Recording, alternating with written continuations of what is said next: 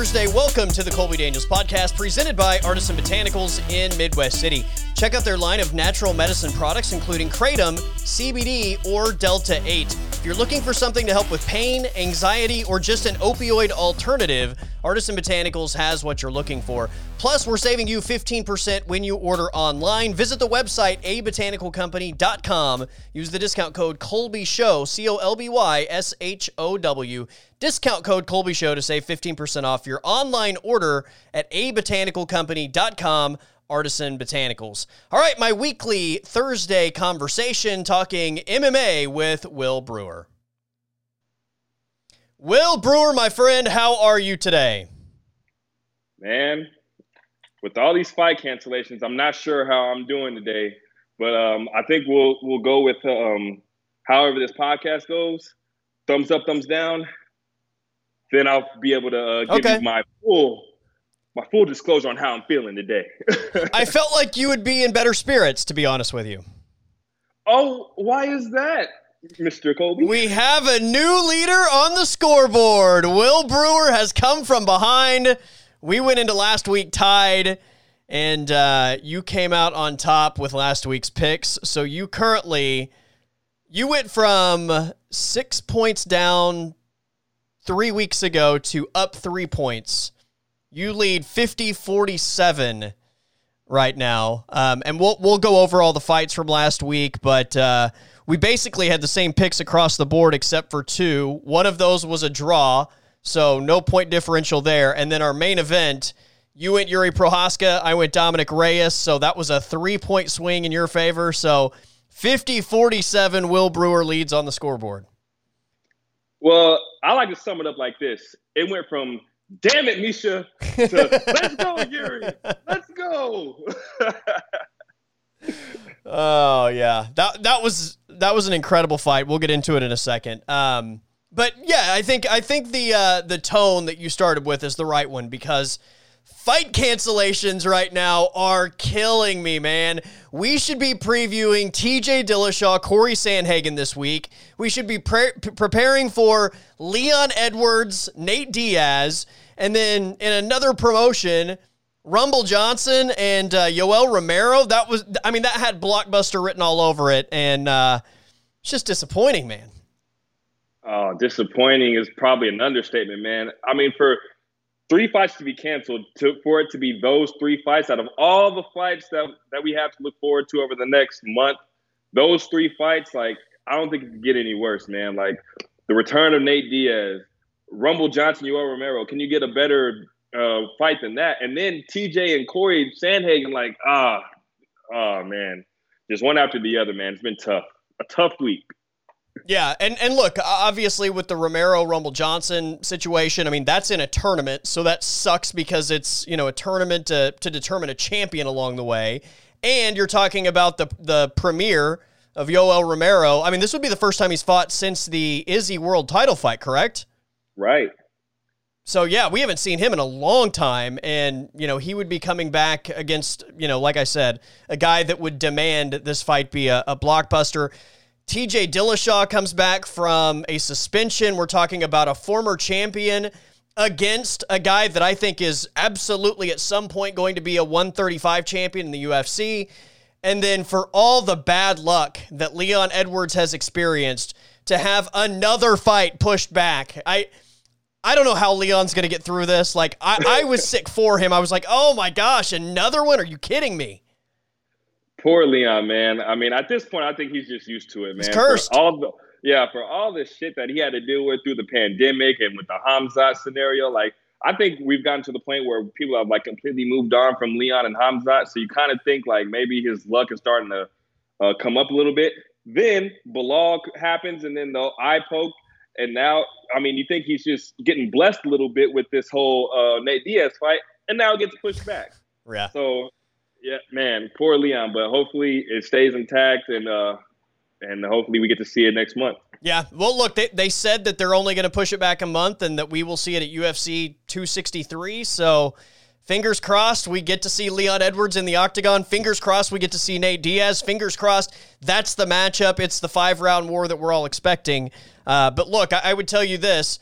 I have my doubts about whether that fight's going to happen. I think if Leon Edwards is involved in anything, I am going to be very cautious from this point forward, because clearly there is just some really bad mojo, or whatever you want to call it, around Leon Edwards and the octagon. Yeah, it's bad, man. I don't know if he walked under a ladder, or if he like stepped on a mirror or something, like for years of bad luck. Like, I don't know what it is, but Leon it just seems like he's cursed, man. He's such a talented fighter, and he's just like one big win away from a titles fight. And it just seems like that is just not in the cards for him. For some reason, he just can't get into the octagon for that fight. So, I'm hoping that this one's it. I hope that in June we get to see Leon and Nate, because that's such a fun matchup on paper. Yeah. And it's a favorable matchup for Leon. It's that name that he needs to get to that titles fight. So I hope it happens for him. But, man, I don't know, man. Poor Leon. That's all I got to say.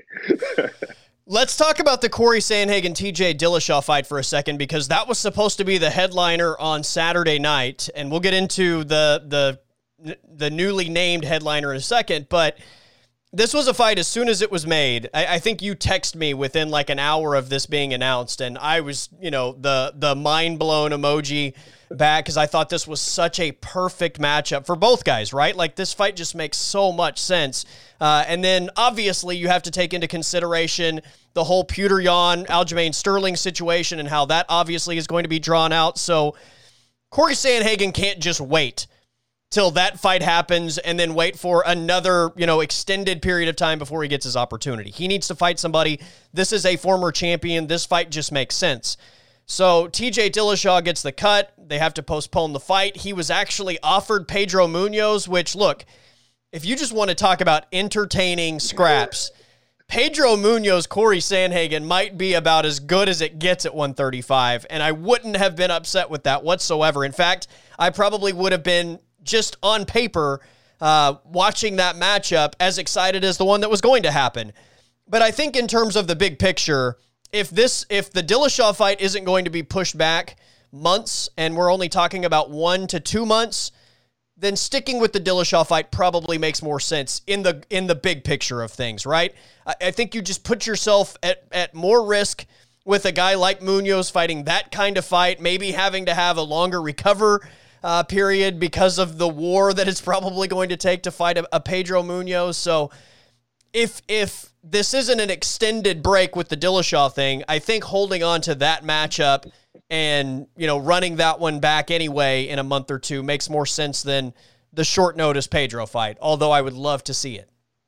Yeah, that matchup is extremely fun, Sandhagen and Pedro, but I got to say, man, for what it's worth, Corey, if it's not a title shot, the only thing that makes sense is TJ Dillashaw at this point. And, TJ's got that nasty cut. At least it's not anything like COVID or something that's going to be an extended layoff. So, I feel like they can get this fight moving in the right direction here in the next month or two, and they can get back in there.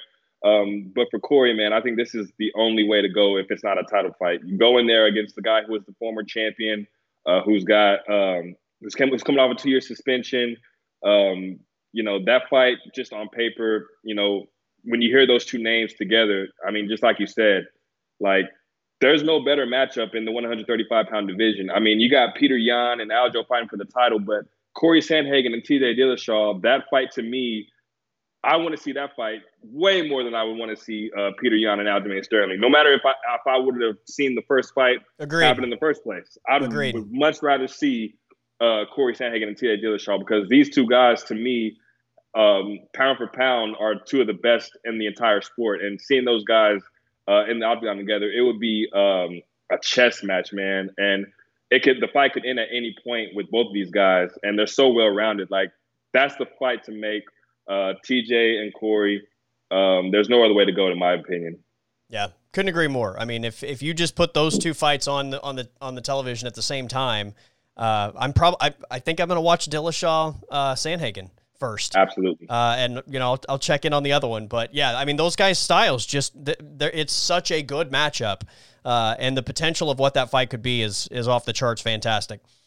All right, let's talk about UFC Fight Night Reyes versus Prochazka. All right, Will, let me walk you through my situation last Saturday night. So we were in Enid, Oklahoma at a graduation. I didn't think I was going to be able to watch the card. In fact, I thought I was going to have to DVR the whole thing and probably catch it around midnight or just wake up at some point Sunday and watch it. Some things got reshuffled as far as the scheduling and the aftermath of the graduation. The plans in that regard changed. So we're headed back to Oklahoma City thinking we've still got things to do, and everything gets reshuffled, and all of a sudden it's the sky's open, the seas part, we pull into the driveway, I look at the clock, it reads, I believe it was 8:57. I was I have enough time to run in, hit the bathroom, change into some sweatpants, run out, get in the chair on the back porch, fire up ESPN Plus, and literally, as I turn on the television, the Merab Stamen fight starts. So I mean, just in time to catch the entire main card. We'll get to Merab and Stamen and all the fights before that, but you would be out of your mind if you started anywhere on that card but with Jiri Prochazka and Dominic Reyes. Holy shit. A 10-minute war, Will, that I was standing and chewing my fingernails off. That was unbelievable. Unbelievable 10 minutes from those two guys. I was just I think I was on a fight high just from watching it for 2 hours after the fight ended. Man, to say the least, man, that fight was incredible. I mean, Dominic Reyes, man, for what it's worth, I thought he was going to come out kind of timid and everything from what happened with Jan and everything, but Dominic Reyes looked really, really good. I mean, I don't want to take anything away from him with the end result. Dominic Reyes looked really, really good. But Jiri Prochazka, man, his pressure, everything that he brings into the octagon, Dominic Reyes was hitting him with some incredible shots that would have put out most guys in the UFC. The counters that Reyes was landing. And then it only seemed like one really kind of stumbled him and kind of knocked him backward. But he was hitting him with some crazy shots, and Jiri was just kind of eating them. And at some point, you're just kind of thinking man, what else can Dominic do to this guy? I mean, and Jiri, his defense, it just seemed like his defense was, okay, I'm going to take this one. I'm going to keep moving forward. Eventually, you're going to drain. And I think that's what was happening towards the end of the second round. And towards the end of the first round, you kind of could see Dominic was kind of starting to slow down a little bit. And the pressure was just starting to drain him a little bit. Man, Jiri looked incredible, man. His pressure, relentless. I heard a lot of people talking about how they compared to Tony Ferguson, and I like those comparisons, but I kind of want to take it another step further. When Justin Gaethje first got into the UFC, how he was just going forward and just not caring if he got knocked out. It was either kill or be killed, you die, I die, it's whatever. Right. What's up? That's how I feel like Jiri is. It's either you go down, I go down. More times than not, his opponent's going down. I mean, Jiri looked incredible. It was a crazy fight. And it was more of what Jiri did than what Dominic didn't do, if that makes sense. I agree. Dominic looked really good, but Jiri was just too much for him. Yeah, I think over the course of that 10 minutes, the biggest difference for me was just the way that each of those guys took each other's punches, right?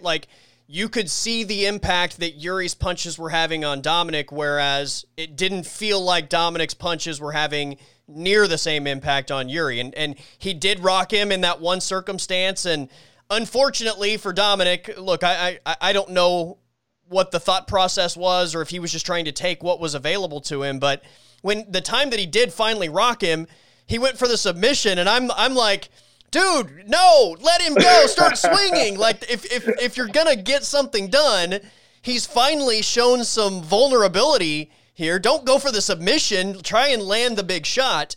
But I mean, look, it's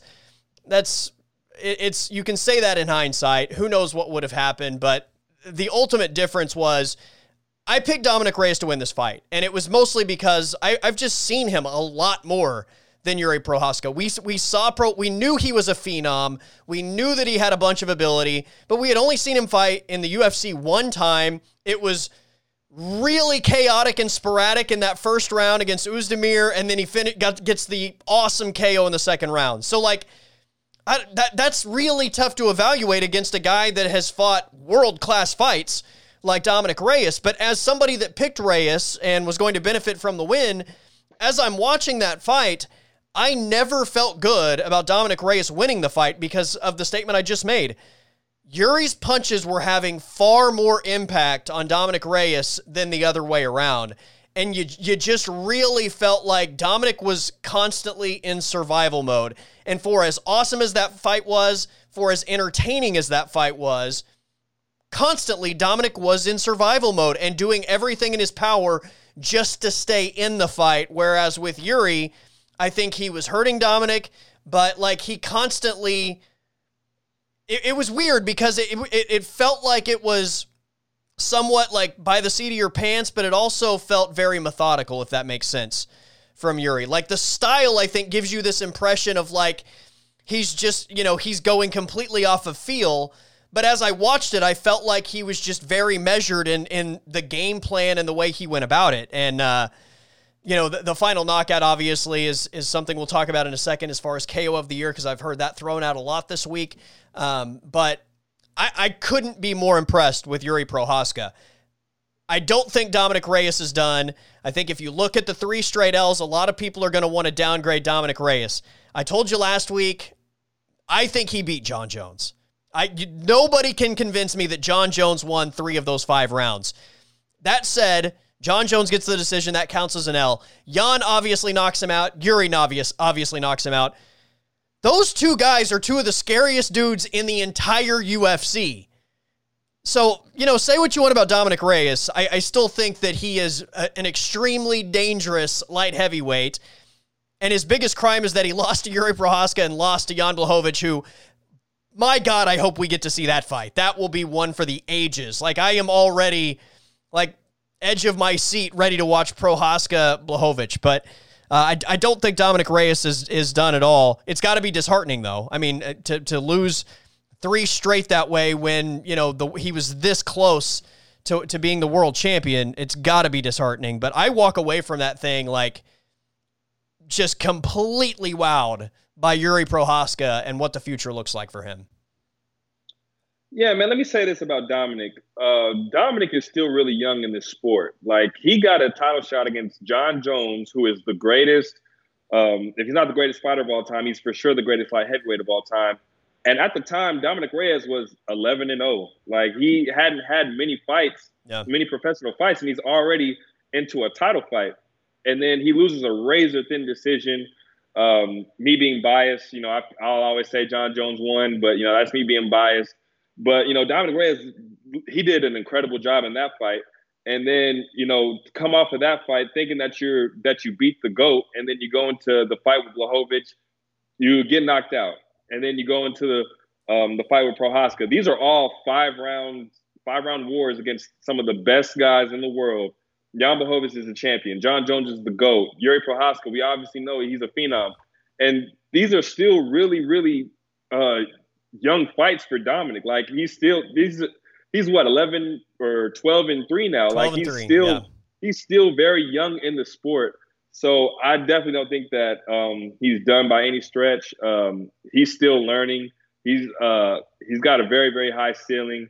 But, just like what happened with Anthony Smith, I definitely feel like he should take a step back in competition. Anthony Smith has benefited from taking a step back.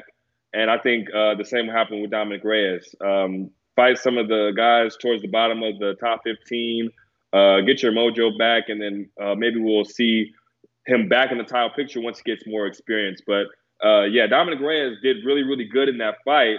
Just Yuri's pressure and, that elbow, which just kind of came out of nowhere. That was just a strike that he didn't see coming. He took a lot of shots. He was wearing on his face, like his nose was bleeding. I think he broke his nose again. So, Dominic, he's proved that he's really, really tough. He's got a lot of skill. But yeah, you just want to see him take a step back and get his mojo back before he gets back in there with some of these top guys in the light heavyweight division.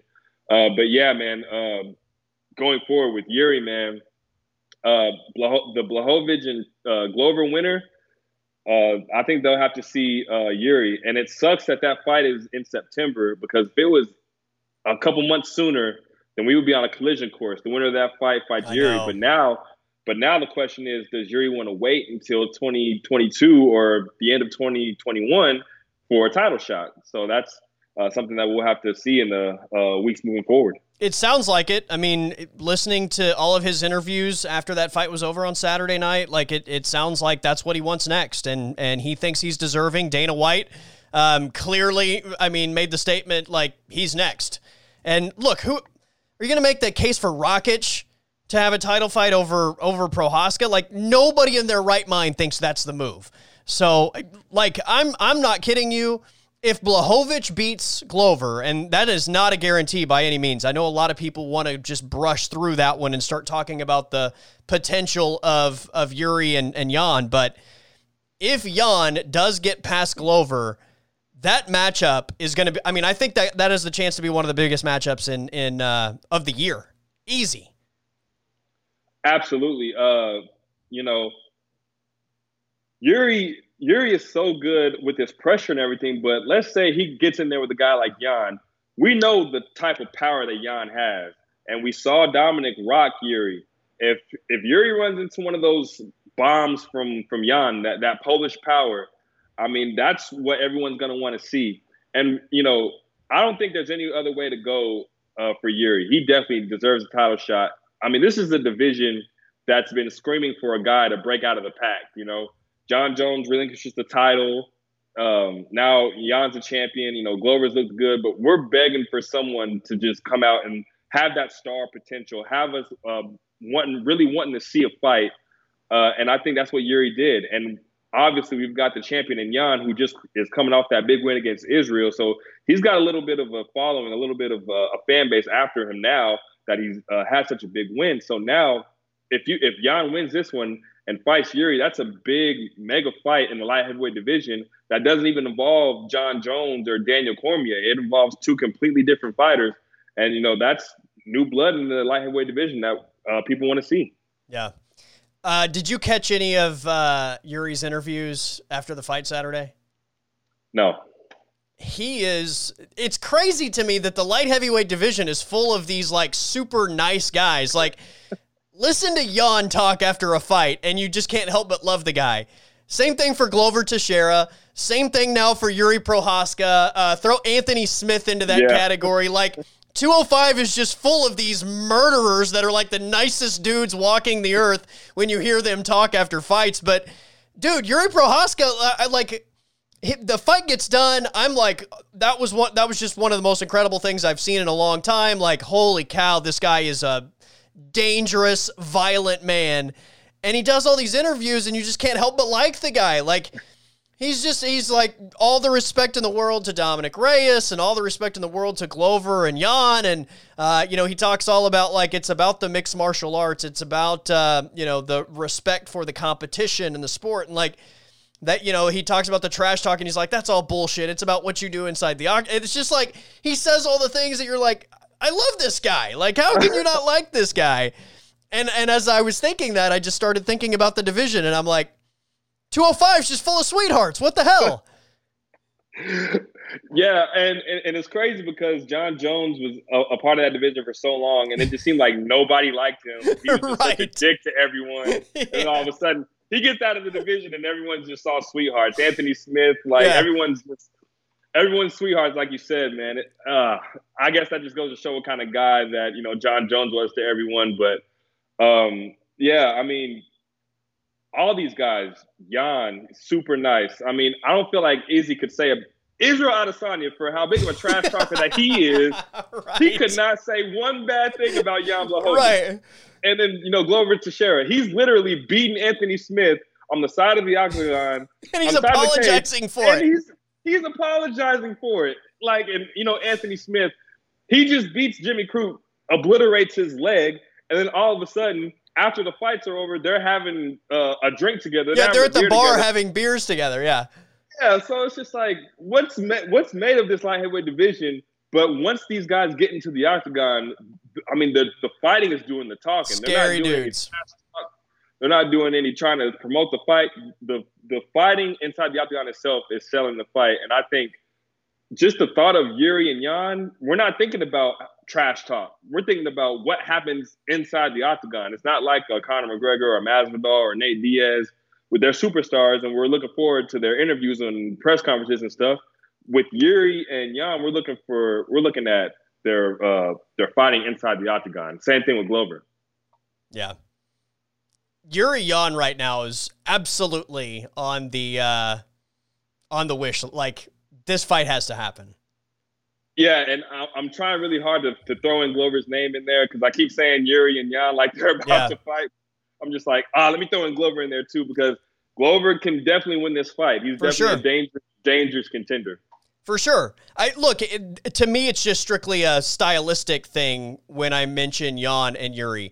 Jan and Jiri stylistically match up in a way that's going to give us, I think, a way more entertaining fight than Glover and Jan or Glover and Jiri, right? Like, bottom line is the clash that you would get with Jiri and Jan standing in the middle of the octagon and everybody just waiting to see, like, there's no way Yuri's keeping his hands down against Jan Blachowicz the same way he did against Dominic Reyes, right? Like, there's no way he's just going to accept the fact that his chin is going to get touched multiple times when it's Jan Blachowicz over there. Like, that stylistically, that matchup is just so much better than any of the other possibilities. Yeah. So it's not a disrespect to one fighter thing as much as it's just a, good Lord, I want to see those guys match up against each other. For sure, man. Like, Jan, Volkan is good. We've seen him get knockouts. We've seen Dominic Reyes get knockouts. But none of these guys are Jan Blachowicz. Like, we've seen Jan Blachowicz knock out multiple guys who are very, very talented. Man, I mean, Jiri, the way he walks forward and just takes punches from these guys, you're right, man. I don't think he's doing that against Jan Blachowicz because we've seen so many times where Jan touches someone and, it's a wrap. And then we've seen what he does with leg kicks, with body kicks. Remember that mark, that welt that was on Dominic Reyes' rib? Like, we've seen what Jan Blachowicz can do to people. And now we've seen that he can control a guy like Israel Adesanya with his grappling. So Jan's very well-rounded. And, Jiri's style and Jan's style, they mesh really well. So it would be very interesting to see what happens. But, yeah, if I'm Jiri, I'm working on my defense for sure. Yeah, no doubt. I was so excited for that fight to happen on Saturday night, and it was one of those where, like, from the opening minute until, the final knockout, like, there was not a single dull moment in that matchup between Dominic Reyes and Jiri Prochazka. Like, I was, like I said, chewing off the fingernails, like, just, this is awesome, Christmas morning kind of smile on my face. Yeah, I mean, normally Dominic is the one who's doing all this moving and making it really tough for guys to hit him. Jiri did not care where Dominic moved. Like, Jiri was in his face pressuring him. And it was so tough for Dominic to even get started. He had to rely on his counters, and you could just tell that it was just starting to drain him, all the pressure that Jiri was putting on him. But Dominic was doing so good, man, with those counters.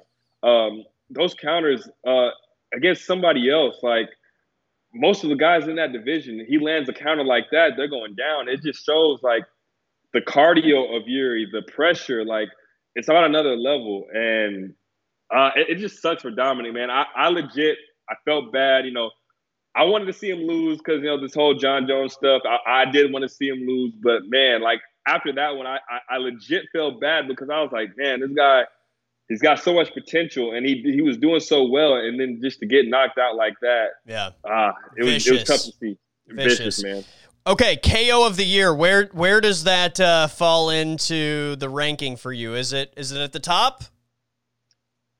I'm not gonna say it's number one per se. I mean, there's been so many knockouts when you start to think about all the stuff that's happened this year. I mean, we're in May. I mean, there's been so many knockouts, but I think the one that probably takes the cake for me is Sandhagen still. Yeah, same for me.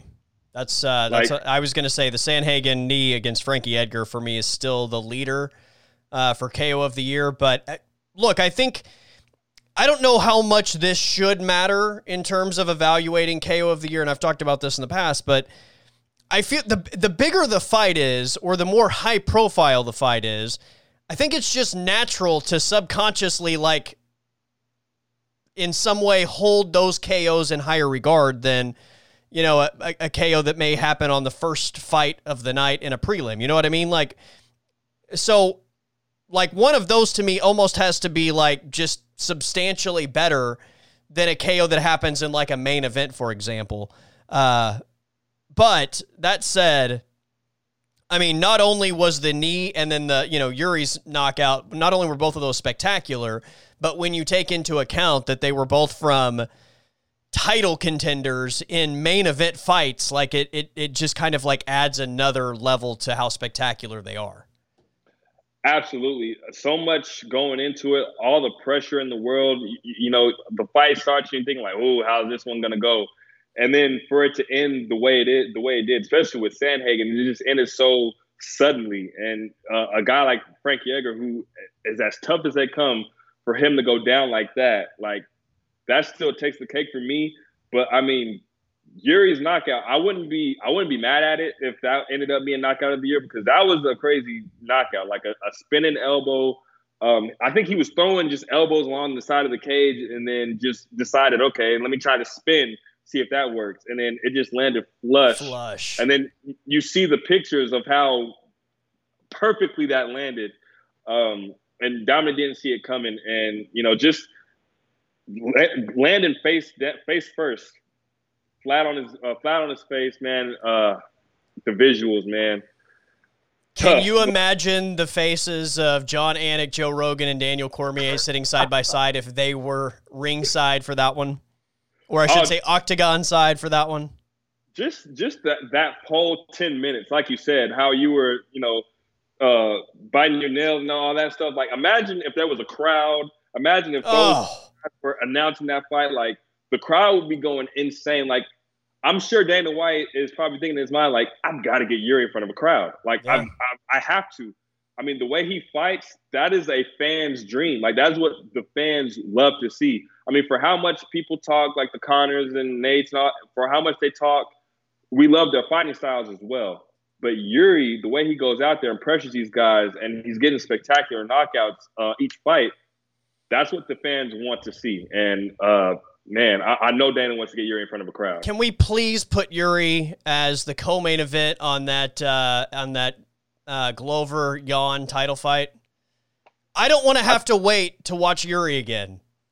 You know, I'm sure that Alexander Rakic feels like he deserves the title shot for some unknown reason. I don't know why. That dud that he put up against Thiago Santos, I'm sure he thinks he deserves a title shot. I wouldn't be mad if Yuri just said, I don't feel like waiting until 2022. Put me in there with Rakic. I would love to see that fight. That would be awesome. Yeah. Yeah. I really hope that we don't just like have him wait until like next January to fight the winner of Jan Glover. That would suck because this dude is a superstar in the making.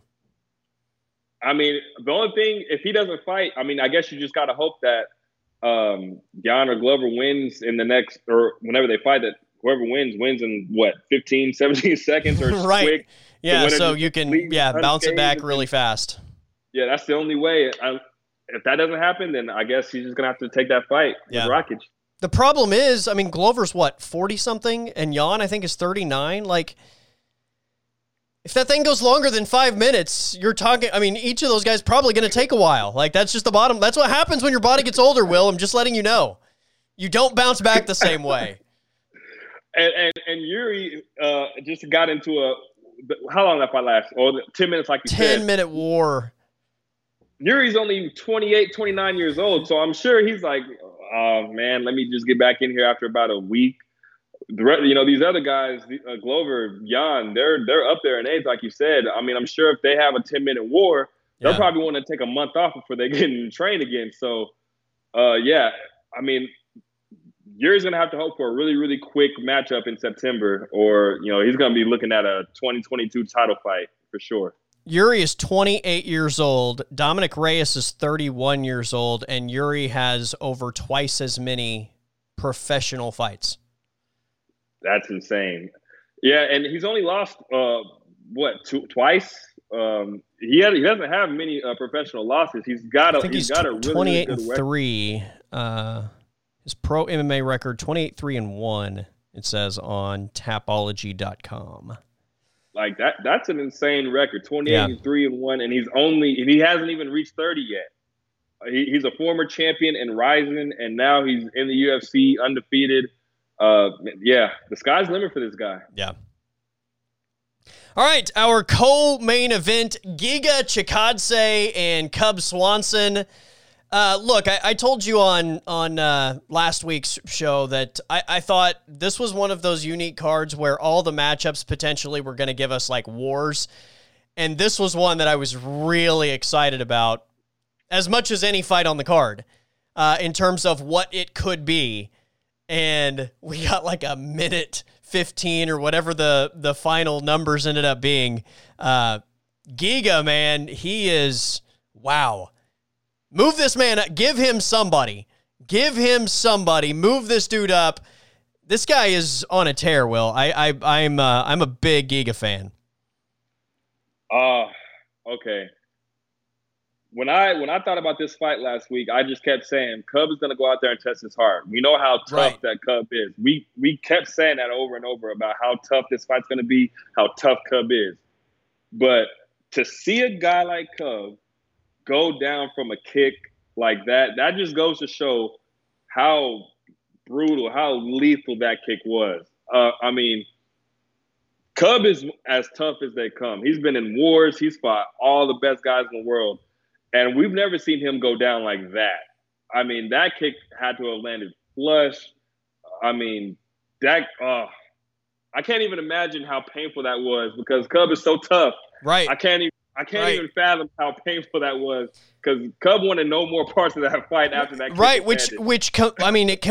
because Cub is who he is, it completely validates how good Giga is, right? Like, absolutely. That's why I'm saying give him somebody. Like, he give him a top 5 guy. Like, I'm in.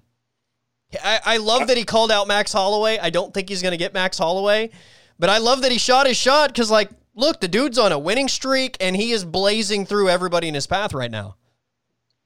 After a knockout like that, to call out Max Holloway, that's perfect. I mean, that's what you do after a big victory like that. You call out the biggest dog out there.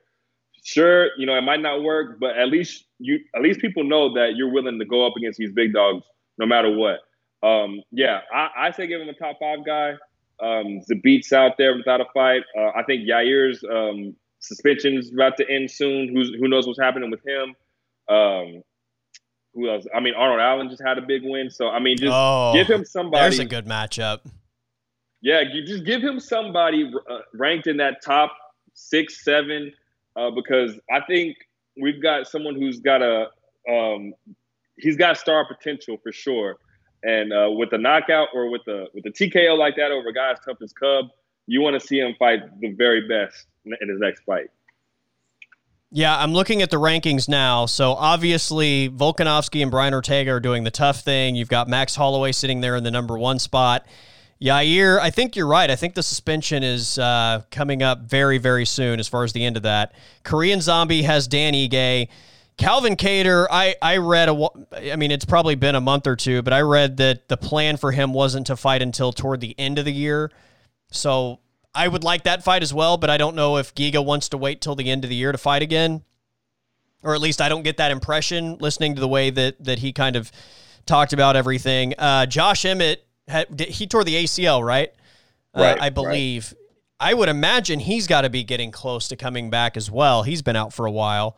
That would also be a good matchup. But the name you mentioned that makes a ton of sense.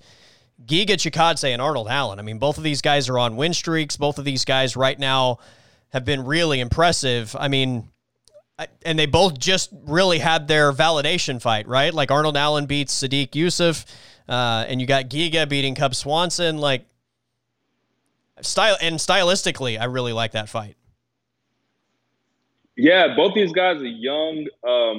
They're like on the cusp of reaching that upper echelon of the division, the top five type guys. Both of these guys are right there. With the big win, they could be one step away from a title shot. And yeah, stylistically, man, Arnold Allen shut down Sadiq's power, so we didn't really get to see Sadiq land much on him. But going against a guy like Giga, I mean, he's so skilled. I mean, I don't know how that goes for Arnold Allen. I mean, I think he's going to really have to use his grappling because I think standing up, Giga's as good as it gets, man. Yeah. That was really impressive. And again, the Giga kick gets it done. How about the Giga fence climb? That was maybe the most underwhelming part of his performance on the night. He struggled a little bit to get up that fence. Yeah, man. I mean, I know you were excited to go up after a big win like that. So you probably wanted to go up there and do a backflip or something. But the struggle was just so bad. You're just like, damn, just stay down, man. It's okay. So you're a Packers fan. You know, sometimes they score and they try to do the Lambeau leap, and they don't quite make it all the way. Yeah, that was kind of what it was. I was like, oh, Giga, come on, man, come on. This fight only lasted a minute. You should have a little more juice in the legs. I mean, maybe he threw it all into that kick, but goodness, man, come on, Giga, you got to have more athleticism than that. Yeah, no, I'm a Giga fan. I definitely want to see what's next for him at 145. All right, Ion Cutelaba and Dustin Jacoby. We had fireworks in the weigh-in as Cutelaba just turned up the heat on this matchup. I thought this was going to be a really good matchup. I thought Dustin Jacoby coming in on short notice. I liked Cutelaba to potentially win this fight early, and he dominated the first round. When this fight got out of the first round, though, I definitely thought my pick was in trouble, and I thought I even said last week, if this fight goes the distance, I think Jacoby wins it. It went the distance, and certainly down the stretch, I felt better about Dustin Jacoby's side in this thing. But we end in a draw, Will. What's worse than a draw? I guess a DQ. Oh yeah, how about an up kick from a downed opponent? There you go. Yeah, there you go. Yeah, man. I thought for sure Dustin Jacoby was gonna get the nod, man. I know that fight was close. Ion won that first round running away. Clearly won that one. Jacoby, I think he bounced back in the second, and I thought he edged the third, but it was so close. I guess I didn't hate the split, the draw, but judges they barely give draws anymore. Come on, man. Normally you see people just picking out a winner. They normally don't give draws. So, I guess I don't hate it, but I would have liked to see a winner for sure. Yeah. All right, Sean Strickland and Krzysztof Jotko. We were both on Sean Strickland's side of this fight. Man, once again, he just looked fantastic, and he looks like a dangerous dude in the octagon. He just continued to walk Jotko down. The boxing was outstanding. I think he was a little bit disappointed overall in his performance, the way he talked after the fight, but man, this guy's 23-3 overall. He had the motorcycle crash a couple years ago that threatened his career. He bounced back. We talked about this last week. His last fight against, I think it was Brendan Allen, was really impressive. And they asked him, who do you want next? He's like, I don't care. I just want to fight. He's like, give me somebody ranked, give me somebody unranked. I don't care. I just love to fight inside the octagon. This is the kind of guy you just love to watch fight because he loves to fight. But another really impressive performance from Sean Strickland. Man, there's some guys who move up in weight, and then you see them, kind of fill out their body at the new weight, and you just kind of wonder, how in the hell did they make their previous weight? So Sean Strickland was at 170 for a long time, and seeing him at 185, I do not know how this man was making right. 170. I don't know how, because Jocko is a big dude, and I felt like he was the same size as him. The size of these guys, it's incredible, man. But Sean Strickland looked really good. His striking looked crisp. And then, he's been around, but you don't really notice that he's 23-3. Like, it's kind of flown under the radar. And I'm not for sure if he's ranked or not, but he is. With the that good, yes, he deserves to be ranked for sure. And by the way, one of his losses is to Kamaru Usman. Yeah, Kamaru Usman beat him, and I mean, I'm sure Usman's probably thinking like, if I can beat him at 170, I can probably be on 185. So maybe we'll see Usman move up soon. But anyways, Sean Strickland, when he was at 170, he was a really, really good striker, but you could just kind of tell that something was missing. And since he's moved up to 185, like, it just seems like everything's coming together. He's completely dominating these guys. And it doesn't even seem like it's much of a struggle for him. Yeah. He pretty much wiped out Jocko, and he wasn't happy with his performance. And I think it's because he really wants to finish, because people love the finishes, and not many people are putting much into the decisions. Yeah. So I think moving forward we'll see a more aggressive Sean Strickland, but he's so good. I think he can get those finishes for sure. So I think moving forward, man, we're gonna see him in a really big fight moving forward. I don't know against who, but I like his chances going up against some of these guys at the top of the division. Yeah. He said he was disappointed that he didn't get the finish, and he didn't like his performance. But, man, I love watching this dude just look razor-focused in there and just walk his opponent down the entire fight. Like, I really enjoy this guy inside the octagon. He is currently, let's see, number 11 in the middleweight division. So he was 15 going into the Jotko fight. He's moved up 4 spots, so number 11. He's a dangerous fight too. I mean, if you're on a skid and you run into a guy like Sean Strickland, like, that's not an easy fight. That's not a fight where you're just like, oh, I'm gonna get back on track against Sean Strickland. That's not what this guy is. This guy is very, very dangerous for many guys in this division. And just thinking about the top of the division, like, you have the Vittoris, you have Paulo Costa, Cannonier, Derek Brunson, Darren Till, all those guys. They're not going to want to run into Sean Strickland. I can tell you that right now. Yeah. I'll tell you the fight I like. Uriah Hall, Sean Strickland. Uriah Hall's at number 8. He just had the basic non-fight against Chris Weidman, so I would imagine he's wanting to get back inside the octagon soon. Sean Strickland sounds like he's game to get back in the octagon whenever they want him to. I feel like both of those guys would benefit from a win in that fight to somewhat validate them, to elevate them in that division. Again, Sean Strickland doesn't sound like he's motivated by winning the title, so maybe that doesn't motivate him. But stylistically, I think that would be a good fight, and I think the winner really could elevate themselves. Oh, yeah, that's a great stylistic matchup. A striking war between two very, very good strikers. Yeah, I mean, Dana White pretty much shut down Uriah Hall's chances of wanting to move up and fight some of the guys at the top of the division, or even asking for a title shot. Remember that post that he put on Instagram after the Weidman fight? He put the first guy to win a fight with no strikes landed. I'm like, he doesn't want Uriah Hall talking any noise at all. So yeah. I could definitely see Uriah Hall, Sean Strickland, that fight being next. That's a great fight too. Yeah. It makes a ton of sense for both guys. And like, when you look at that division, obviously we have Izzy Vittori coming up. Whitaker is just waiting his turn. He's next. I don't know what Paulo Costa's doing. I don't know what Jared Cannonier is doing. I don't know what Derek Brunson is doing.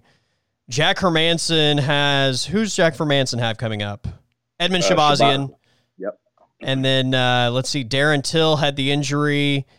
There are a bunch of guys at the top of this division right now that currently don't have dance partners. So it's a really interesting division. But I think, again, when you look at the potential of not really rewarding Uriah Hall with that win, then Sean Strickland makes a ton of sense.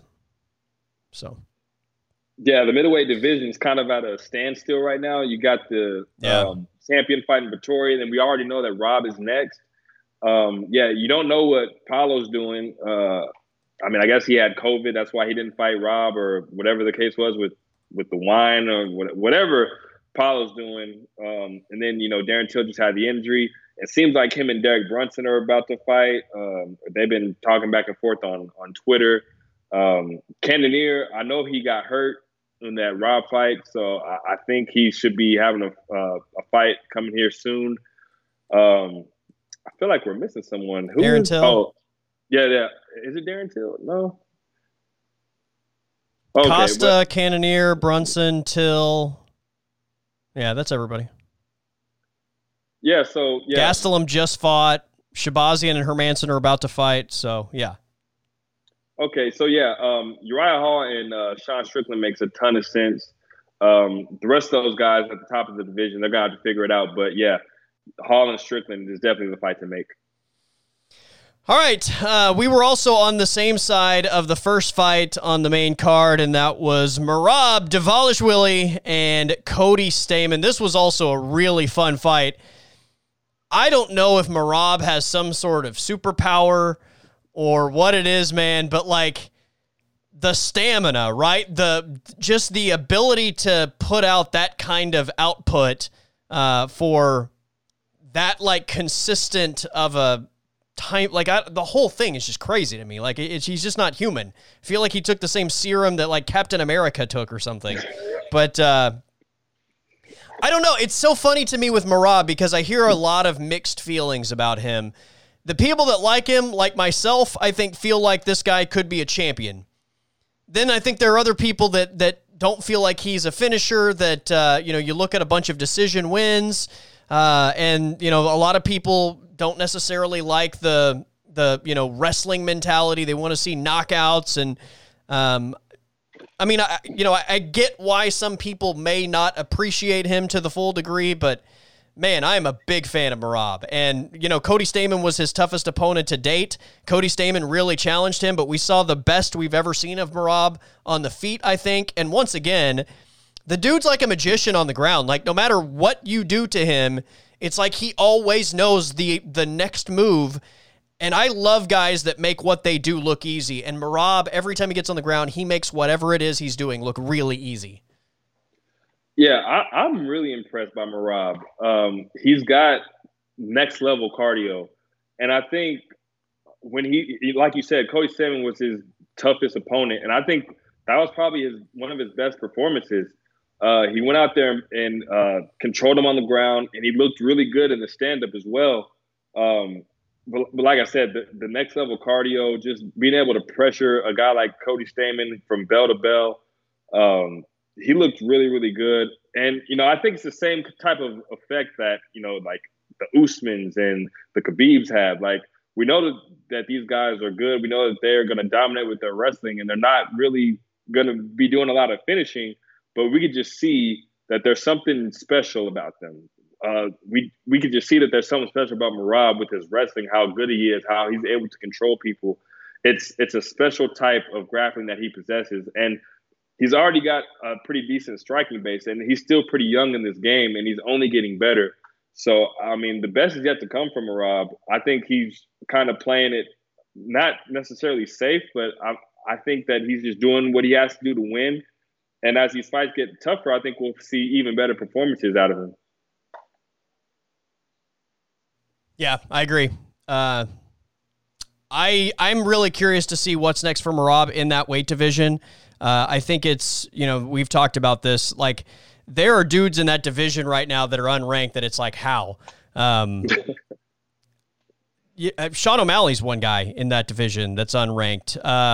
Adrian Yanez is another guy in that division that's unranked. Like, that division is loaded. Right now, Merab is number 11, and when you look at the guys in front of him, if they're going to move him up, it goes Aljo, Jan, Sandhagen, Font, Garbrandt, Aldo, Moraes, Frankie Edgar, Pedro Munoz, Dominic Cruz, and Rafael Assunção.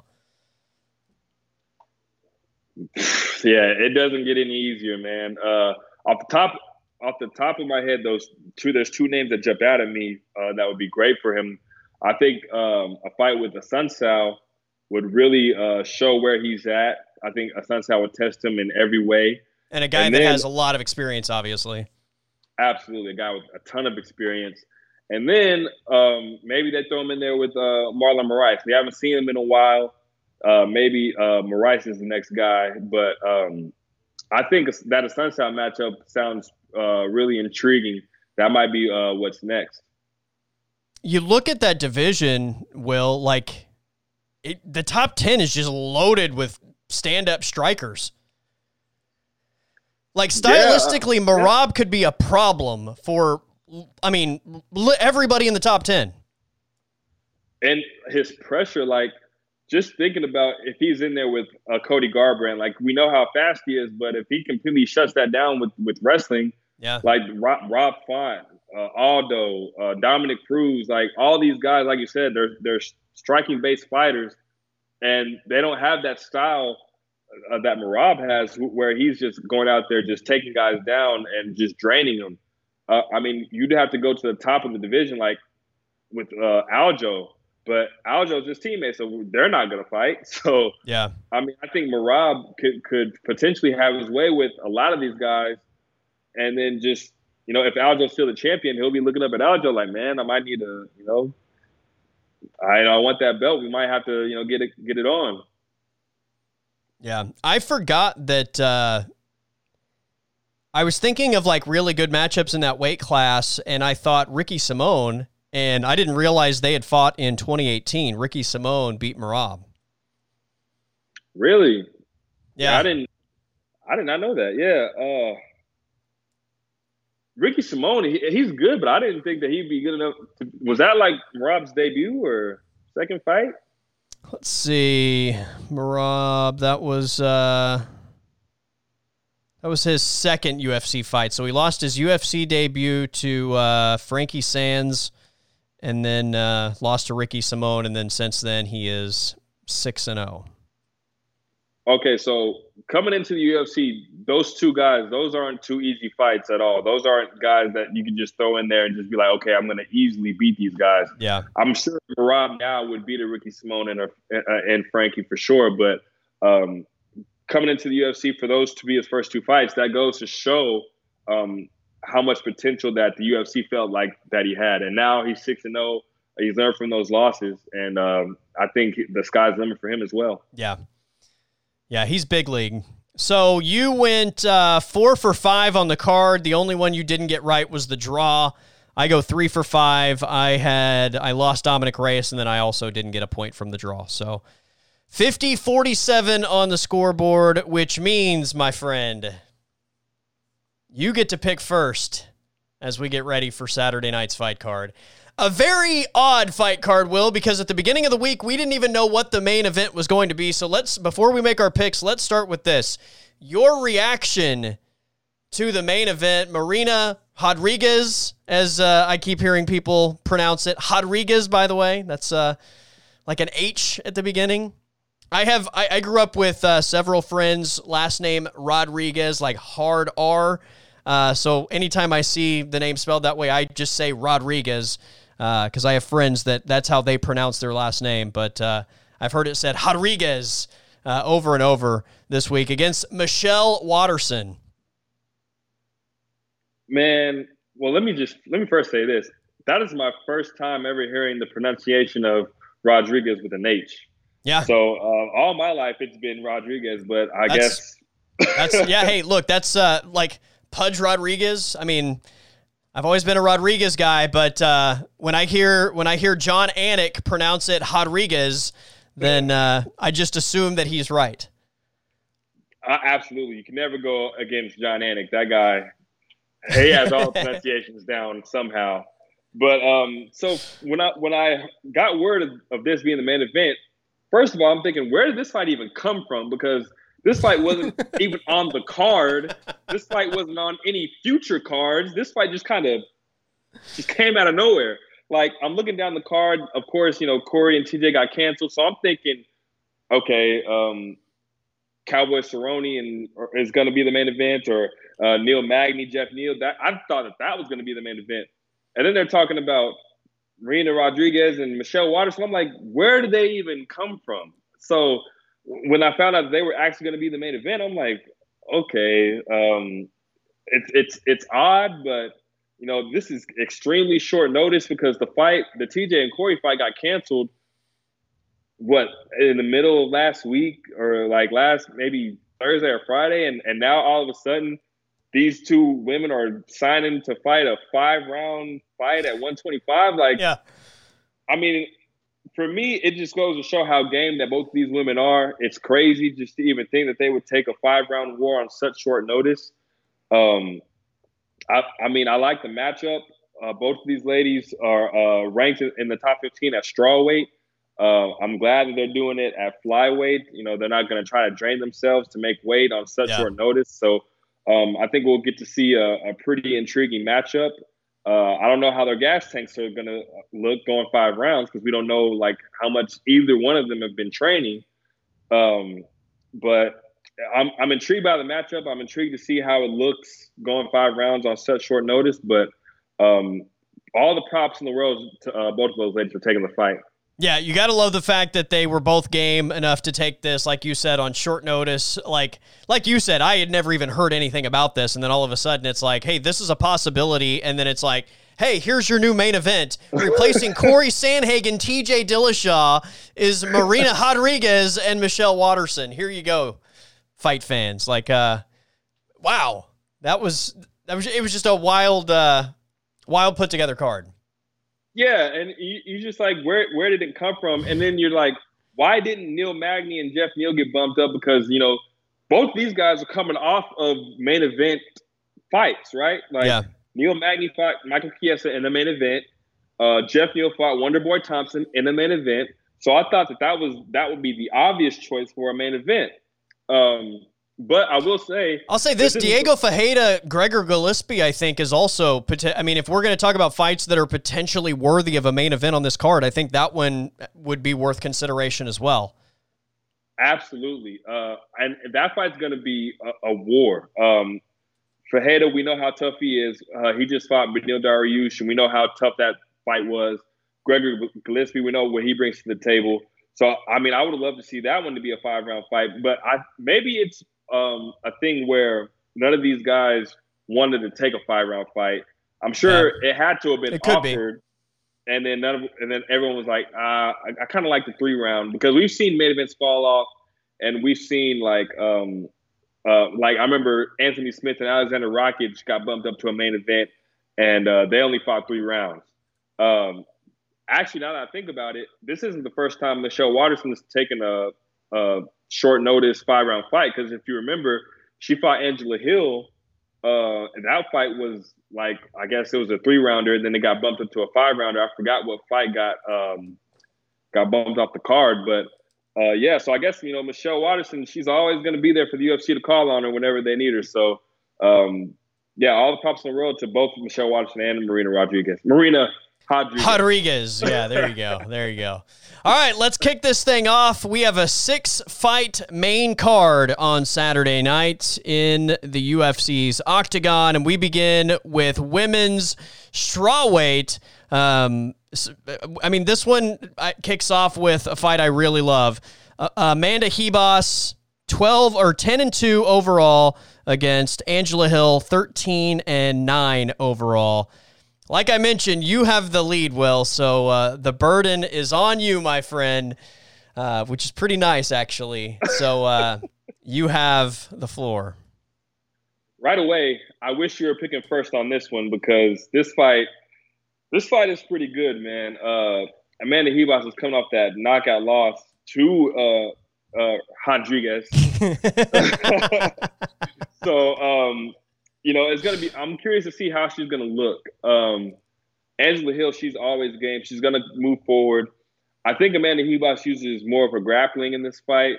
Angela Hill's going to try to push the pace, but I'm not really sure she's going to look to go to the ground that much. And Amanda Ribas on the ground, she's as tough as they come. So, do you want the odds? I just pulled up the odds here, so I can give you the odds too. Yeah, let's hear it. All right, we have Amanda Ribas minus 225, Angela Hill plus 188. Wow. Yeah, I think this fight is a little closer than that, but I was leaning towards picking Amanda Ribas. I think she's warranted to be the favorite. I think she's got more ways to win. I think Angela Hill is really tough, but when it comes down to it, I just think Amanda Ribas just got a step over her. Amanda Ribas for me as well. We were on opposite sides of the Marina Rodriguez and Amanda Ribas fight the last time around, and it was one of those where I was texting you after that first round. I was like, man, Amanda Ribas looks really, really good. Dominates the first round, and then she just gets KO'd out of nowhere, and it was like such a devastating loss to me because I felt so good about her. And I was just like, what the hell happened? I think she learns from that, and I do think Angela Hill is a really good opponent here, but I love the upside for Amanda Ribas, so Amanda Ribas for me as well. All right. Hold on. Before go ahead. Go on, man. Go ahead. I'm taking myself back to that fight when Amanda Ribas got knocked out, because, like you said, it was going so well. Yeah. For her in that first round. And then it just so quick in the second round, and just that punch. That was your damn it Misha moment right there. Bro, that was okay, so that was when we were doing the old scoring format as well. We were doing the confidence points, and that was my 5-pointer on that card. Because I was like, I really thought Amanda Ribas was on track, and I gave her my 5 points. I was like, she's gonna win this. She looked great in the first round. I was feeling good about it. I'm like, I'm gonna get my 5 points with this win, and then like all of a sudden, boom, boom, boom, it's over, and I was like, man. And I think that was the Conor and Dustin fight card. I think you were pretty heated the rest of the night. And then you were so mad at the ESPN post-fight guys. And I think it came off of that fight. It was so funny, man. Is that when they kept calling Dustin Dan? Dan in the post-fight show. And then Dan Poirier delivers a punch to Conor McGregor, and our winner is Dan Poirier. I'm like, are you kidding me? Dan Poirier? Like, look, a lot of these names in the UFC are tough to say. Like, I get it. Like, there are a lot of really tough pronunciations, and we are not sticklers for pronunciations at all. We get names wrong all the time. But for a guy like Dan Poirier, like, come on, man. That's not even a mispronunciation. You just literally don't know the guy's name. That was bad, man. Like, it's not like Merab Davishvili or however you say it. Yeah. This is literally Dustin Poirier, and you're going to call him Dan. Like, multiple times. Multiple times. Multiple times at that. Like, come on, man. You got to be better. Yeah. And then I think that might have been the same post show that they didn't know who Francis Ngannou was. Yeah. And they had all those audio problems too. Like, like Chael and Michael Bisping were talking over each other because like there was like a delay or something. It was all bad. And you were literally texting me like, F this shit. Oh my God. It's so bad. It's so bad. Yeah. Hey, he doesn't know who Francis Ngannou is. Oh my gosh. Like, yeah. It was so bad. Epic. It was so bad. It was epic. All right, our number 2 of 6 on the main card, lightweight division. We have Diego Ferreira, 17-3. You mentioned the loss to Beneil Dariush not too long ago against the return of Gregor Gillespie, 13-1. The only loss is that loss to Kevin Lee. So he's finally bouncing back. I mean, speaking of long layoffs, I mean, it feels like another lifetime ago, which, look, I say everything pre-COVID was a separate lifetime ago. So, literally, Gregor Gillespie last fought a lifetime ago. It was a different world the last time Gregor Gillespie fought. So, I'm just glad he's back in the octagon. Like, this has been a guy that has been able to retain a top 15 ranking throughout this entire absence in, I think, the most competitive division in the sport. So I'm really excited for this fight, and let me give you these fight odds before you make your pick. Gregor Gillespie minus 200, Diego Ferreira plus 150. Man, so if I wouldn't have seen that Beneil Dariush fight, I would have liked Diego Ferreira's chances a lot more. I think Beneil was able to take him down pretty much whenever he wanted. And, especially when the fight was a war, and after a while, you could kind of see like it didn't look like Beneil had his legs underneath him. I think Diego kind of hurt him, but Beneil still able to land those takedowns, and I think that Gregor is way more aggressive with his takedowns than Beneil is. So, man, I'm not sure how long that this will be standing. So, I mean, I do have questions about how Gregor's going to look coming off of such a huge knockout in his first loss. Like that invincibility's all gone now. But right. I think he's taking the proper time off after a mid knockout like that. And I think he's going to be more defensively sound on the feet, and he's going to be more willing to take the fight to the ground. So I'm going to go Gregor Gillespie. I like it. You mentioned this about Dominic Reyes last week when we were making the picks on the main event, and you were like, when you get knocked out like that, sometimes something can change inside you, and it's always, and I'm with you. I think it's always interesting to see how a guy bounces back, especially a guy that's on a run like Dominic Reyes has been, or Gregor Gillespie was undefeated before that. He literally felt something for the first time in his professional career. I agree with you on the amount of time off. At the same time, it's also a long time off to go into a matchup, and then all of a sudden it's like, hey, welcome back to the UFC. There's Diego Ferreira. I will say I agree with you about the Dariush takedowns. It's not as concerning to me, though, because I don't feel like Ferreira had to be extremely worried about what Dariush could do standing up as well as taking him down. I mean, Dariush is a dangerous guy to stand up and trade with. So you're not just defending the takedowns, you're also worrying about him potentially KOing you. Whereas with Gregor Gillespie, I think it's a little bit easier to focus on one area as opposed to like worrying about, hey, I might get KO'd at the same time that I have to worry about this guy taking me down. So I think that plays a little bit of a role here as well. I love this matchup. I'm going to go Diego Ferreira. I've talked myself into it. I like Gregor Gillespie. I would love to see the Gregor Gillespie of old bounce back to 155 because, again, you and I both love this division. This division just has killers all over the place. I think Diego Ferreira really felt like he had opportunities in that Dariush fight. And look, we saw flashes from him. I think we have not yet seen the best Diego Ferreira. So I think he bounces back in this fight. So I'll take Ferreira over Gregor Gillespie. Okay, I like it.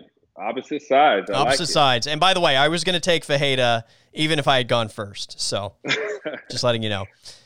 All right, our third fight on this main card, heavyweight division, we have Maurice Green, who is 9-5 overall, against Marcos de Lima, 17-7-1. By the way, Marcos de Lima looks like a dude that would be in one of those like Jean-Claude Van Damme, like mixed martial art tournament fighters, absolutely. Like just comes out of nowhere, and he's like from some random country that is representing like some region to, every Jean-Claude Van Damme movie ever, but he looks the part without a doubt.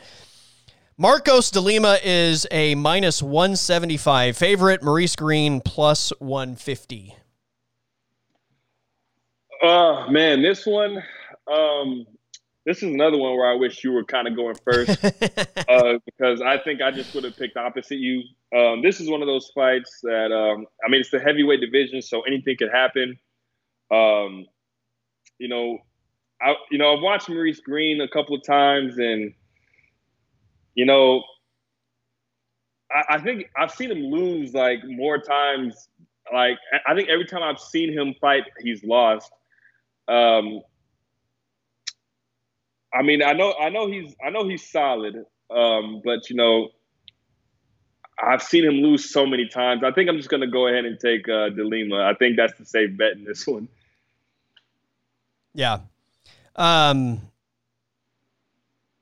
It's going to be de Lima for me as well, but and a little bit for the same reason. I'm with you. Like I feel like every time I don't know if I've ever actually like watched a Maurice Green fight in real time that resulted in a Maurice Green win. It just seems maybe like he needs me to quit watching him, and those are the opportunities when he wins it. But The thing about DeLima that's interesting is, like, all of his losses are submission losses.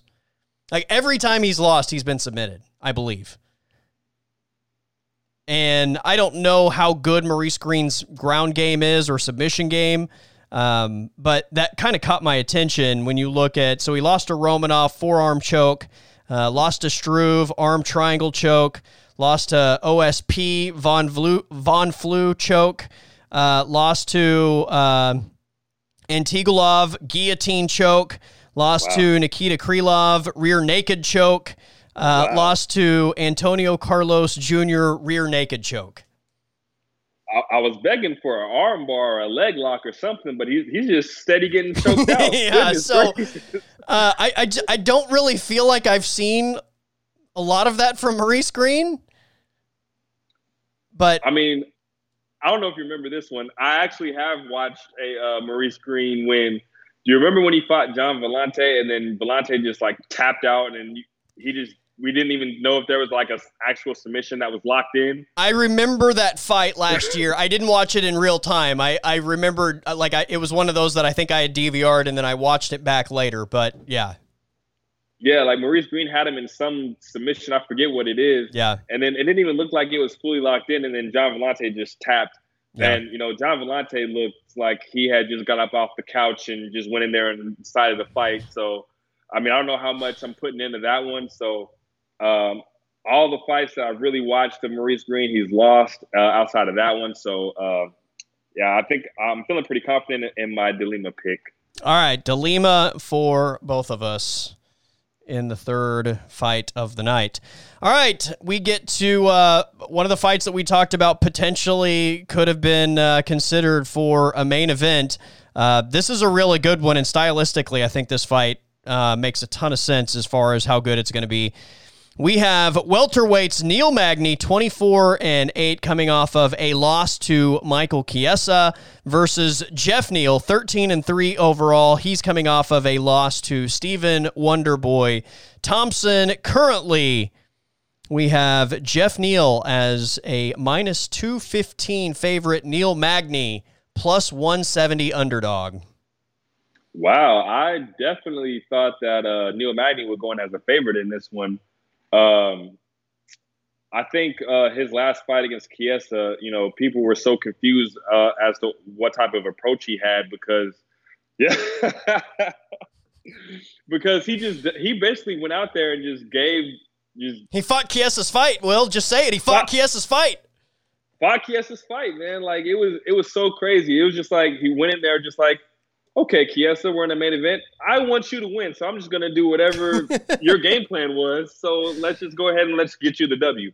I mean, yeah, it was very confusing. Definitely wasn't anticipating that from Neil Magny. He normally fights a lot smarter than that. So I think these odds are based off of that last fight. But also, Jeff Neal is very, very tough. Before this whole pandemic and everything, he was the dark horse of the division for sure. And then he goes into a fight with Wonder Boy, who's probably the toughest fight as far as striking is concerned. And he kind of shut down Jeff Neal. Neal had a few moments, but Stephen Thompson is such a puzzle that it's really, really tough to figure him out. I think Jeff Neal is really, really good. I think that loss against Wonderboy was like a learning experience. It's only going to make him better. And I think we've seen the best days of Neil Magny already. And I think we're still seeing Jeff Neal ascend. So I'm going to pick Jeff Neal. Yes. I was hoping you were going to take Jeff Neal. Give me Neil Magny. I like this fight a lot. I think it's going to be a good fight. I would say this about Jeff Neal. I absolutely think he has a lot more power and is more dangerous as far as just having that ability to win the fight at any given point throughout this 15 minutes. I thought something that was really glaring in the Wonderboy fight was the reach and the distance management from Wonderboy, and he was just the length was just such a problem for Jeff Neal, who's 5'11". Wonderboy just made it impossible for Jeff Neal to get to him and was able to just pick him apart.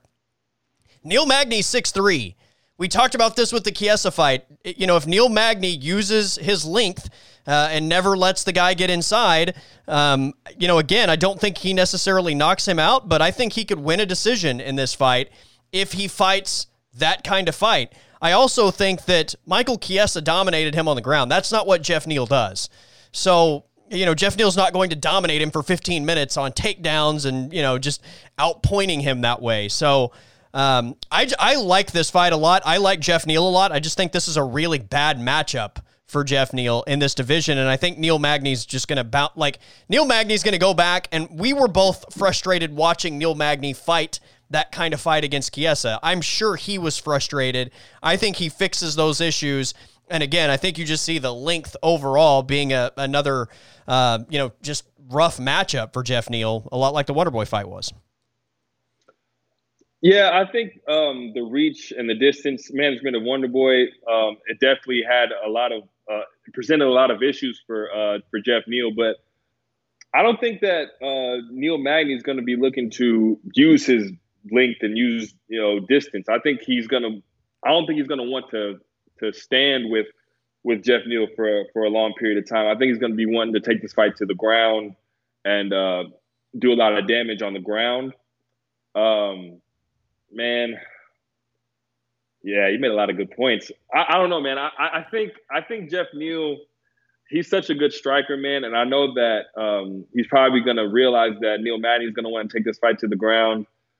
And you know, Neil Magny, there's been so many fights where that really take him to that upper part of the division that he just loses. Like the Chiesa is the perfect example. Like it just seems like he just shuts down. And I feel like this is going to be another one of those scenarios, man. I like Jeff Neal in this one. I think that last fight with Wonderboy was a learning experience for him, and I think he's going to come out and be better. Very nice. All right, our co-main event at 170, Donald Cowboy Cerrone, 36-15. Well, yes, I said 36-15. The guy has 51 MMA fights against Alex Morano, 18-7 overall. Our current odds, Cowboy minus 140, Morano plus 120. Man, okay. This one's kind of tough because, you know, Cowboy, you just kind of see, like, you kind of wonder how much he has left. Ever since that Conor McGregor fight, you know, I feel like that fight just kind of sucked all the, you know, everything that he had left out of him. You know, he fought Anthony Pettis to a decision. You know, I feel like that was a fight that he could have won. The Nico Price fight was close. I mean, Nico would have won that fight if there wasn't the point deduction, right? Right, absolutely. Yeah, Nico was on his way of winning that fight. And I think his problems of being a slow starter still haven't, you know, came to fruition. You know, he still hasn't improved on those. You know, he's still struggling to start these fights. And, you know, Alex Morano, he looked pretty good against Anthony Pettis, but, you know, Pettis used his experience and everything to get out a decision. I don't know for Cowboy, man. I think you can just pretty much chalk up the first round for Morano, and then we just see what happens after that. Cowboy is just such a slow starter, and then he kind of picks it up in the second round and the third round. Against Nico Price, he never really got it going like he really should have. So this one's tough, but I think I feel a little better about it since Morano's taking this on short notice. You know, Cerrone's supposed to fight Diego Sanchez, and then the whole thing happened with that. But you know, I'm gonna go ahead and go Cowboy, man. Holding out hope for my guy Cowboy. All right, I like it. This is really tough because this is one of those like heart and head type things. Like one is telling me one thing and the other is telling me the other. This is the great thing about going second in this scenario. I've gone against you twice already, and there's a really good chance that I may do it again in the main event. So I'm gonna be tactical here, and I think my heart is telling me Cowboy, my head is telling me Morano. I'm gonna go with the heart. I'm gonna go with I'm gonna go with Cowboy. as the sentimental pick here. We'll be on the same side for this one and get ready for our main event. So, by the way, the Diego Sanchez stuff. Wow. It's so sad because you start to forget like what Diego Sanchez meant to mixed martial arts. How can you not like that guy? Yeah, I mean, like, trailblazer, right? Yeah, man, like everything that he's been in the UFC, like from the Ultimate Fighter to his championship fights with BJ Penn to that big war that he had with Gilbert Melendez, that was crazy. Yeah, I was about to say, they actually, ESPN last night had greatest UFC fights on, and they showed the Gilbert Melendez-Diego Sanchez fight last night. I was like, I forgot how great this was. Man, that fight was incredible, man. Diego, just the visuals of him bleeding and still just telling Gilbert, like, come on, let's go. Like, Diego's always been a warrior, and this whole situation is kind of just like making people forget about how special that this guy once was. I mean, his coach or trainer, whoever that guy is. I think he is probably undisputably the most disliked guy in the history of MMA. Like, I don't think there's ever been a guy that's universally just hated by everyone. Everyone that I've seen do an interview about Diego and his coach always has something bad to say about him. So, and it's just sad that Diego's getting wrapped into all of this. It's sad. Yeah. Yeah. I mean, look, this is a guy that, I just feel like it's been around forever, right? Like, he's just, when the UFC really kind of took that next step, it was, he was a big part of it, and he was one of the rising stars of that time period. So a tough deal all the way around, I feel like. Yeah, tough. And he just had a fight going to the Hall of Fame. That fight with Clay Guida, that was one of the greatest fights in UFC history. Like, everything that Diego has done in his career, and then for it to end like that, and I feel like this is probably going to be his last fight anyway. But, for him to go out on those terms, it's just sad for just everything that he's been through in this sport, man. Just all of the great fights. It's just tough to see, man. Yeah. Diego's one of the pioneers of this sport, and it's just sad to see him go out like that. For sure. All right, our main event, we have, I was about to say women's strawweights, but this is not women's strawweights. This is women's flyweights. Marina Rodriguez and Michelle Waterson. Marina Rodriguez, 13-1-2 overall. She had that knockout win over Amanda Ribas earlier this year. Michelle Waterson, 18-8 overall. Our odds, Will, on the main event, we have Michelle Waterson as the betting underdog, plus 135. Marina Rodriguez, minus 155. Mr. Brewer, your pick in the main event. Whew, man. Well, to be fair, let me just say that, these are strawweights who are fighting at 125 because, this whole situation just kind of was thrown together at the last minute. Man, this one's tough because you just don't know, like, how either of them are going to look, like, how they've been training,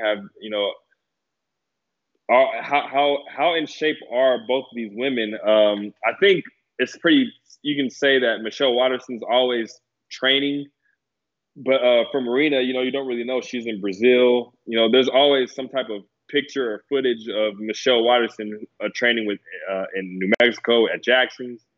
So I think at least Michelle Waterson is going to be in decent shape. I don't know about Marina. Man, if this was like a regular fight, fight camp and everything, I think it would be easier for me to make a pick.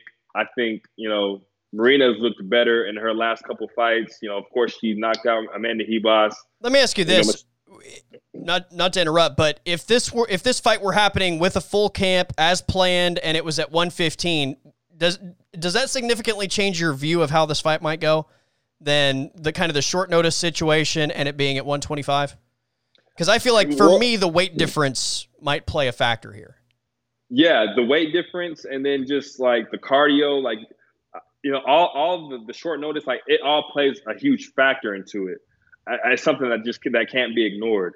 So yeah, I mean, I feel like Michelle Waterson's already on the smaller side of straw weights, and I feel like Marina Rodriguez is a pretty solid straw weight, and I think her not having to cut any weight and being able to just fill out, she's going to be significantly bigger than Michelle Waterson already. So I think Michelle Waterson's best key to victory would be to use her cardio and to wrestle. But I think with Marina being the significantly bigger fighter, and I just don't think that Michelle's going to be able to get her down like that. So I think in this main event, I think I'm going to go with Marina. I really like Michelle, but I just don't think that this scenario is going to work out well for her. All right. Marina, who? Marina Rodriguez, Kobe. Marina Rodriguez. Marina Rodriguez. Marina Rodriguez in the main event. I normally don't call like how I feel like the fight's going to end. Yeah. But I think I see a finish. Oh, okay. I've been really torn on this, and again, you're right. Like if we're at 115, if this were normal fight camps and a normal situation, maybe that changes my opinion.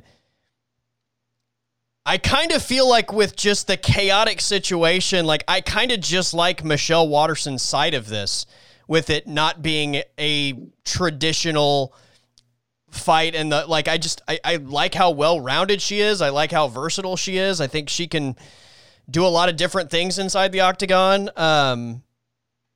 This is a really tough one. But because I am picking second, I'm just going to go opposite. So this got me in a little bit of trouble in the earlier stages of our pick'em, flying on a whim and going opposite you. But in this one, I really do feel like this is so close. And with the crazy factors that are at play in this fight, and the fact that I do like Michelle Waterson in kind of like the chaotic unknown situation, I'm gonna go opposite in the 3-pointer and take Michelle Waterson. So there we go. Well, we have 3 fights in this 6-fight main card that we were on the opposite sides of. Man, of course, for my first time picking first, a main event like this happens. A main event that's thrown together that you don't really know what's going on with either fighter. But yeah, I still think it's going to be a very fun fight. I think both of these women will bring it. Michelle Waterson, it just seems like she's always in wars now. And I think Marina Rodriguez is the type of fighter that's going to present a war to her. I think that Michelle's last fight with Angela Hill, it was very, very close, but Michelle was able to squeeze out a win. I think Marina is just going to be too big for her. And then at 125, I think that's the thing that really puts it over the top for me. Yeah. I think at 125, I just think Marina is just going to be significantly bigger, and it's going to be tough for Michelle to get her down. Yeah. Look, I think it's an entertaining fight, and we talked about this being the main event versus potentially a couple other matchups that maybe could have been given that right. But regardless, I do think this is a fun matchup. I think it's a good fight. I think it's going to be an interesting fight. I don't really see it significantly favorable one way or the other. So why not? Let's be on the opposite sides. Yeah, man. I mean, I just got my lead. I wanted to say this seems like it's a game full of runs. You made your run. Right. I made my run. Now let's see if I can continue my run, or if I'm just going to get stopped dead in my tracks by Michelle Waterson head kick or something. Oh, that would be terrible. I got to tell you, I haven't lost back-to-back main events. I don't think since we started doing this scoring format. I lost the Curtis Blades Derek Lewis fight way back at the beginning. And then I lost Kevin Holland, Derek Brunson at one point. But actually, I think I'm perfect in the main event since that point. So we'll see. Man, I feel like I was doing pretty good with main events. But then when Derek Lewis knocked out Curtis Blades, it completely shut down like my main event pick. Like I feel like I was wrong on main events for like the next like 3 or 4 picks, and then I got down. Yeah. And then I had to squeeze my way back in it. Like it felt really, really good for Jiri Prochazka to get a win. So I was just like, finally, I'm right on the main event again. All right. We always do this. Let's close it out with which fight on this main card will be the best fight. Which fight on this main card is your fight of the night? Prediction. Ooh, man, I'm gonna go with I'm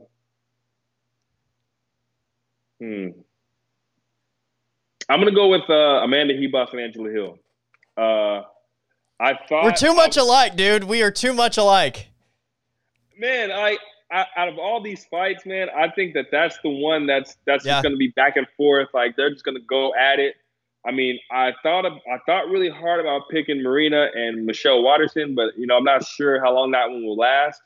But I just know that Angela Hill's going to bring it, and I just know that Amanda Hebos is always game. So yeah, I think that's the clear fight of the night. I was going to pick one of the 2 female fights, but I was leaning more toward Hebos Angela Hill as the better fight. And again, it's only 3 rounds, so you don't have like the pacing yourself factor as much. But I mean, Fajeda, Gregor Gillespie, like that fight potentially ends up on the ground some. And like those 2 guys it doesn't give you the sense of a war. Like it's completely different styles. It'll be a good fight to see which style wins, but I don't think it gives us that like, wow, that was an amazing fight. Like Neil Magny never gives you that kind of fight, right? Like his style just never like I like Neil Magny, but his style, like he's never just involved in that kind of fight. And I appreciate that about him. It's why I think he has so much longevity in the sport. He just doesn't quite get caught up in that thing. Maurice Green de Lima, like I don't know, that just doesn't really push those buttons for me. And then I just don't even know what to expect with Alex Morano and Cowboy Cerrone. So yeah, I think the 2 female fights to me have the best chances of being the like, wow, what a great fight type of matchup. Yeah, and we've seen Michelle Waterson have fight of the night type performances. Like we've seen Angela Hill, like their last fight was a fight of the night, I believe. And then we know Amanda Hebos is always game with the finishes. She's always looking for finishes. And same thing with Marina Rodriguez. So I feel like the styles mesh really well in both of these fights. I just really feel like the women's fights, they always bring it more times than not. So, I'm pretty confident that it'll be Amanda Hebos and Angela Hill. All right, my friend. Good luck on Saturday night. We'll see who's picking first next week. But job well done in your first week back in the driver's seat. Yes, sir. Let's hope I can keep it. And going into the big pay-per-view next week where we have a big title fight. So I'm hoping that I can pick first. I guess it is still big. It's it lost some buzz with Nate Diaz and Leon Edwards dropping out. But what are they going to replace that fight with? Have you heard anything about what potentially replaces that?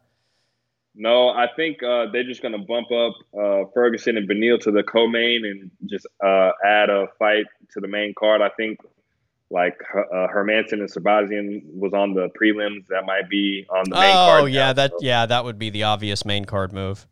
Yeah, so I actually that's like the 3rd time I've completely forgot that fight was on the card. Right. Yeah, it's flown under the radar. And it's a good fight, but yeah, I've just like, it just really completely disappears in the pile of awesome potential wars on that card.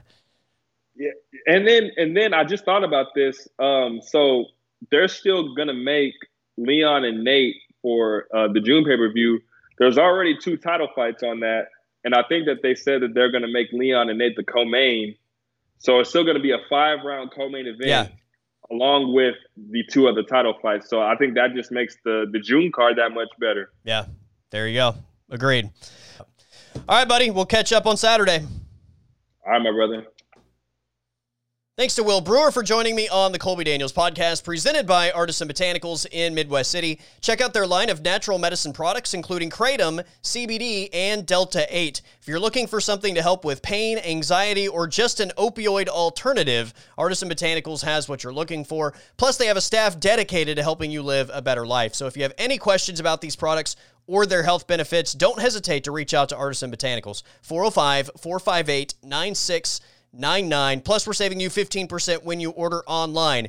Use the discount code ColbyShow at checkout when you visit abotanicalcompany.com. Once again, discount code ColbyShow at abotanicalcompany.com. Artisan Botanicals in Midwest City.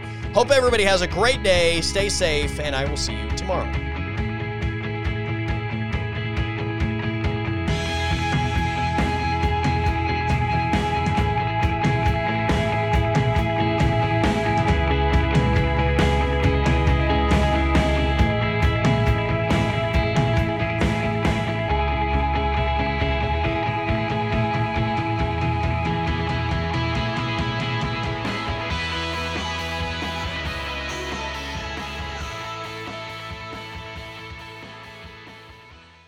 The podcast is over.